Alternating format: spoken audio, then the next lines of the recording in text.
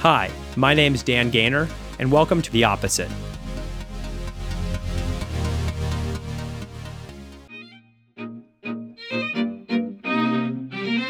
Today's pod explores the idea of climate change and choice. Most of us have heard that last year was the hottest on record, that the ice caps are melting, that sea level rise might wash away entire cities, but we're not sure what to do about it.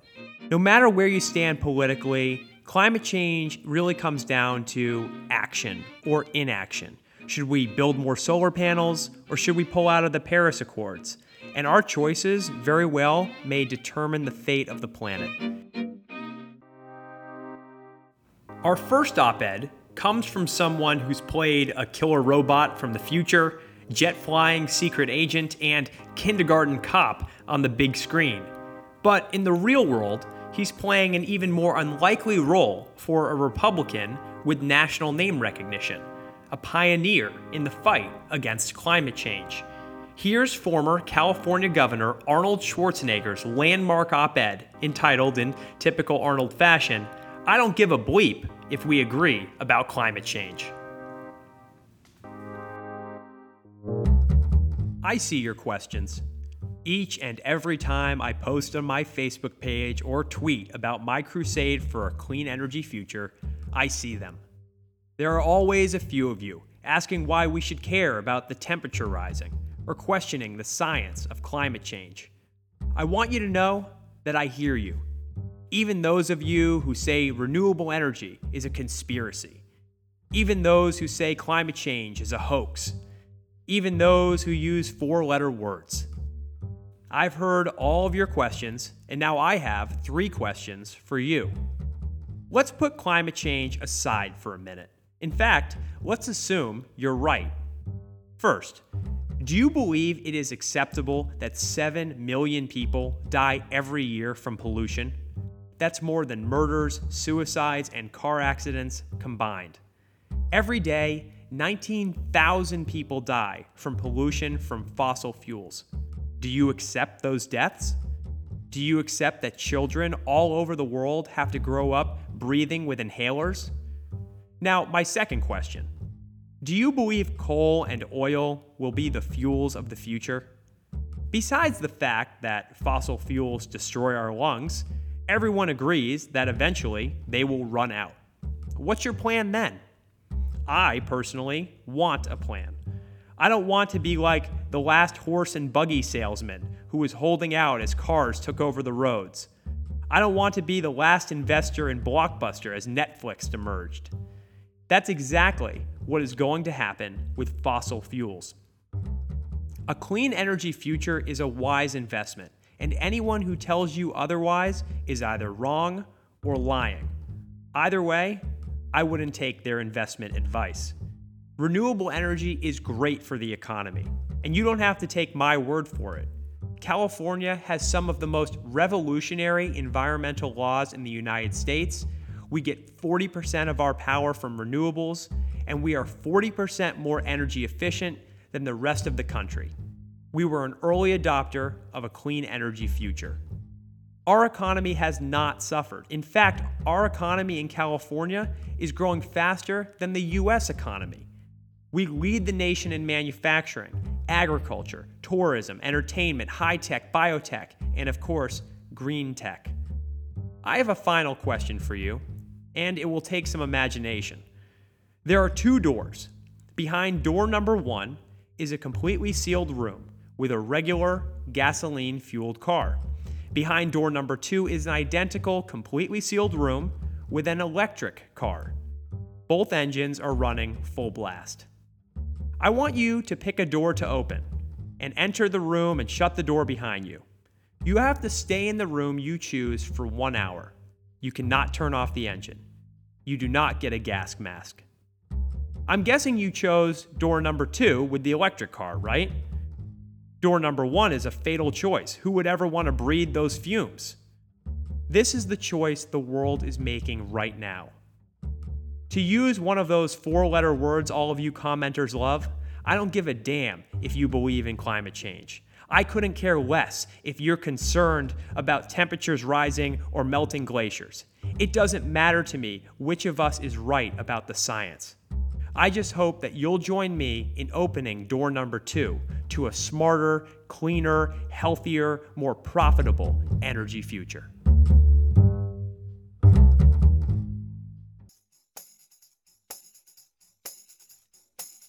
In May, President Trump made headlines around the world by pulling out of the Paris Climate Accords. In this piece from the New York Times, Bill McKibben, the executive director of 350.org, a climate advocacy organization, makes the case for rejoining.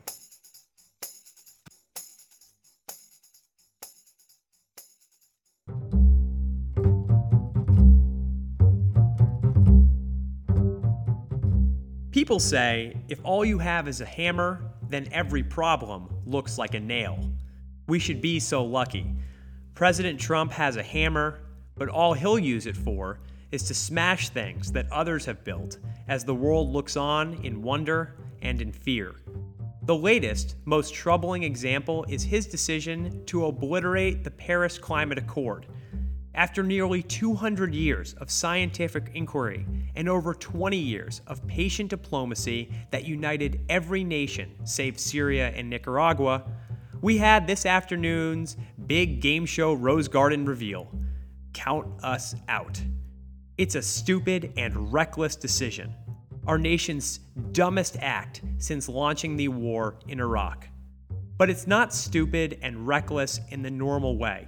Instead, it amounts to a thorough repudiation of two of the civilizing forces on our planet, diplomacy and science. It undercuts our civilization's chances of surviving global warming, but it also undercuts our civilization itself, since that civilization rests in large measure on those two forces. Science first. Since the early 1800s, we've been slowly but surely figuring out the mystery of how our climate operates, why our planet is warmer than it should be given its distance from the sun.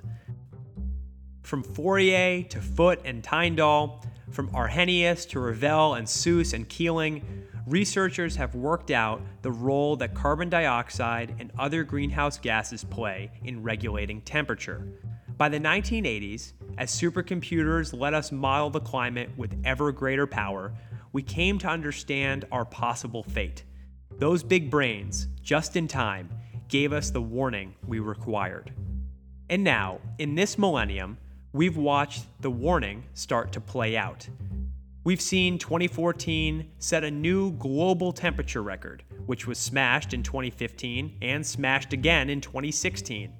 We've watched Arctic sea ice vanish at record pace and measured the early disintegration of Antarctica's great ice sheets. We've been able to record alarming increases in drought and flood and wildfire, and we've been able to link them directly to the greenhouse gases we've poured into the atmosphere. This is the largest scale example in the planet's history of the scientific method in operation, the continuing dialectic between hypothesis and skepticism that arrived eventually at a strong consensus about the most critical aspects of our planet's maintenance. Rational people the world around understand. As Bloomberg Businessweek blazoned across its cover the week after Hurricane Sandy smashed into Wall Street, it's global warming, stupid. But now President Trump and 22 Republican senators who wrote a letter asking him to take the step, is betting that all of that is wrong. Mr. Trump famously called global warming a hoax during the campaign, and with this decision, he's wagering that he was actually right. He's calling his own bluff. No line of argument in the physical world supports this claim, and no credible authority backs him, not here and not abroad. It's telling that he simultaneously wants to cut the funding for satellites and ocean buoys that monitor our degrading climate. Every piece of data they collect makes clear his foolishness. He's simply insisting that physics isn't real. But it's not just science that he's blowing up. The Paris Accord was a high achievement of the diplomatic art, a process much messier than science, and inevitably involving compromise and unseemly concession. Still, after decades of work, the world's negotiators managed to bring along virtually every nation: the Saudis and the low-lying Marshall Islanders, the Chinese and the Indians. 195 nations negotiated the Paris Accord, including the United States. The dysfunctional American political process had already warped the process, of course. The reason Paris is a series of voluntary agreements and not a real treaty is because the world had long since understood that no binding document would ever get 2/3 of the vote in our oil-soaked Senate. And that's despite the fact that the agreement asks very little of us.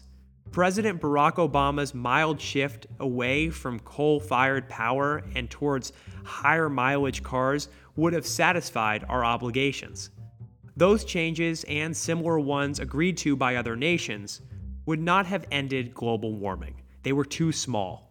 But the hope of Paris was that the treaty would send such a strong signal to the world's governments and its capital markets that the targets would become a floor and not a ceiling, that shaken into action by the accord, we would start moving much faster toward renewable energy, maybe even fast enough to begin catching up with the physics of global warming. There are signs that this has been happening. The plummeting price of solar energy just this spring persuaded India to forego a huge planned expansion of coal plants in favor of more solar panel arrays to catch the sun. China is shutting coal mines as fast as it can build wind turbines. And that's precisely the moment President Trump chose to make his move, a bid to undercut our best hope for a workable future in a bizarre attempt to restore the past.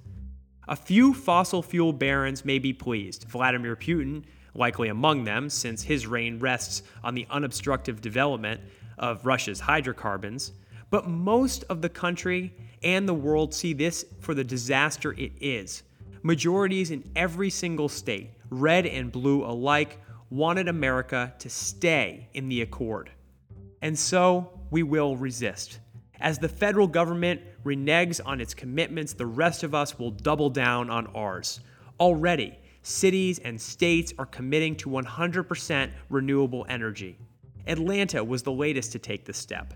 We will make sure that every leader who hesitates and waffles on climate will be seen as another Donald Trump. And we will make sure that history will judge that name with the contempt it deserves. Not just because he didn't take climate change seriously, but also because he didn't take civilization seriously.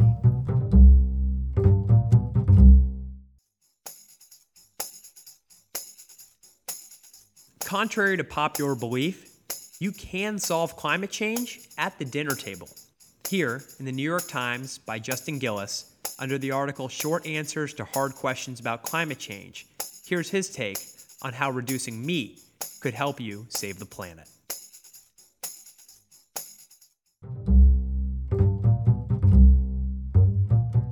Will reducing meat in my diet really help the climate? Yes, beef especially. Agriculture of all types produces greenhouse gases that warm the planet, but meat production is especially harmful, and beef is the most environmentally damaging form of meat. Some methods of cattle production demand a lot of land, contributing to destruction of forests. The trees are typically burned, releasing carbon dioxide into the atmosphere. Other methods require huge amounts of water and fertilizer to grow food for the cows. The cows themselves produce emissions of methanes, a potent greenhouse gas that causes short-term warming. Meat consumption is rising worldwide as the population grows and as economic development makes people richer and better able to afford meat. This trend is worrisome. Studies have found that if the whole world were to start eating beef at the rate Americans eat it, produced by the methods typically used in the United States, that alone might erase any chance of staying below an internationally agreed upon limit on global warming. Pork production creates somewhat lower emissions than beef production, and chicken lower still. So, reducing your meat consumption or switching from beef and pork to chicken in your diet are moves in the right direction. Of course, as with any kind of behavioral change meant to benefit the climate, this will only make a difference if lots of other people do it too, reducing the overall demand for meat products.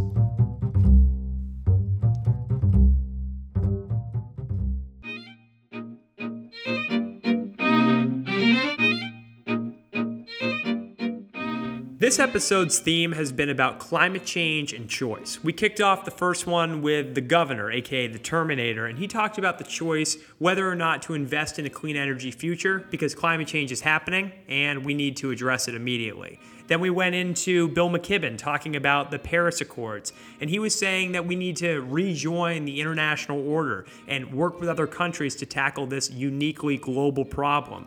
And then finally, we wrapped up with something really unique and interesting and counterintuitive in the sense that you can solve climate change at the dinner table by consuming less meat.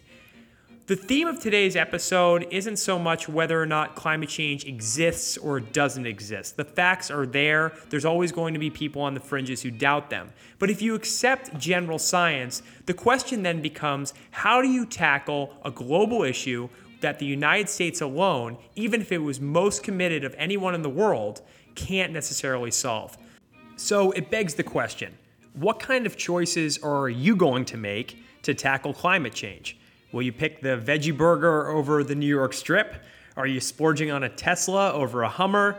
Or are you voting for a politician who bucks the status quo?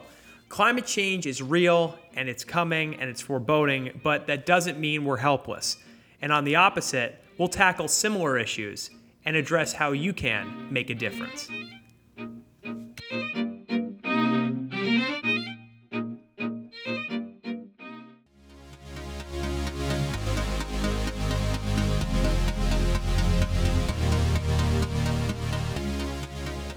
This wraps up the premiere episode of The Opposite. Thank you so much for tuning in and listening all the way through. The next episode is on something just a little bit more fun than climate change. It'll be on the debate over craft beer. So on behalf of our entire team here at The Opposite, and especially executive producer and co-founder Justin Seago, we want to thank you for listening, and tune in next time, because it's not enough to know what's going on in the news. You've got to have a take on it.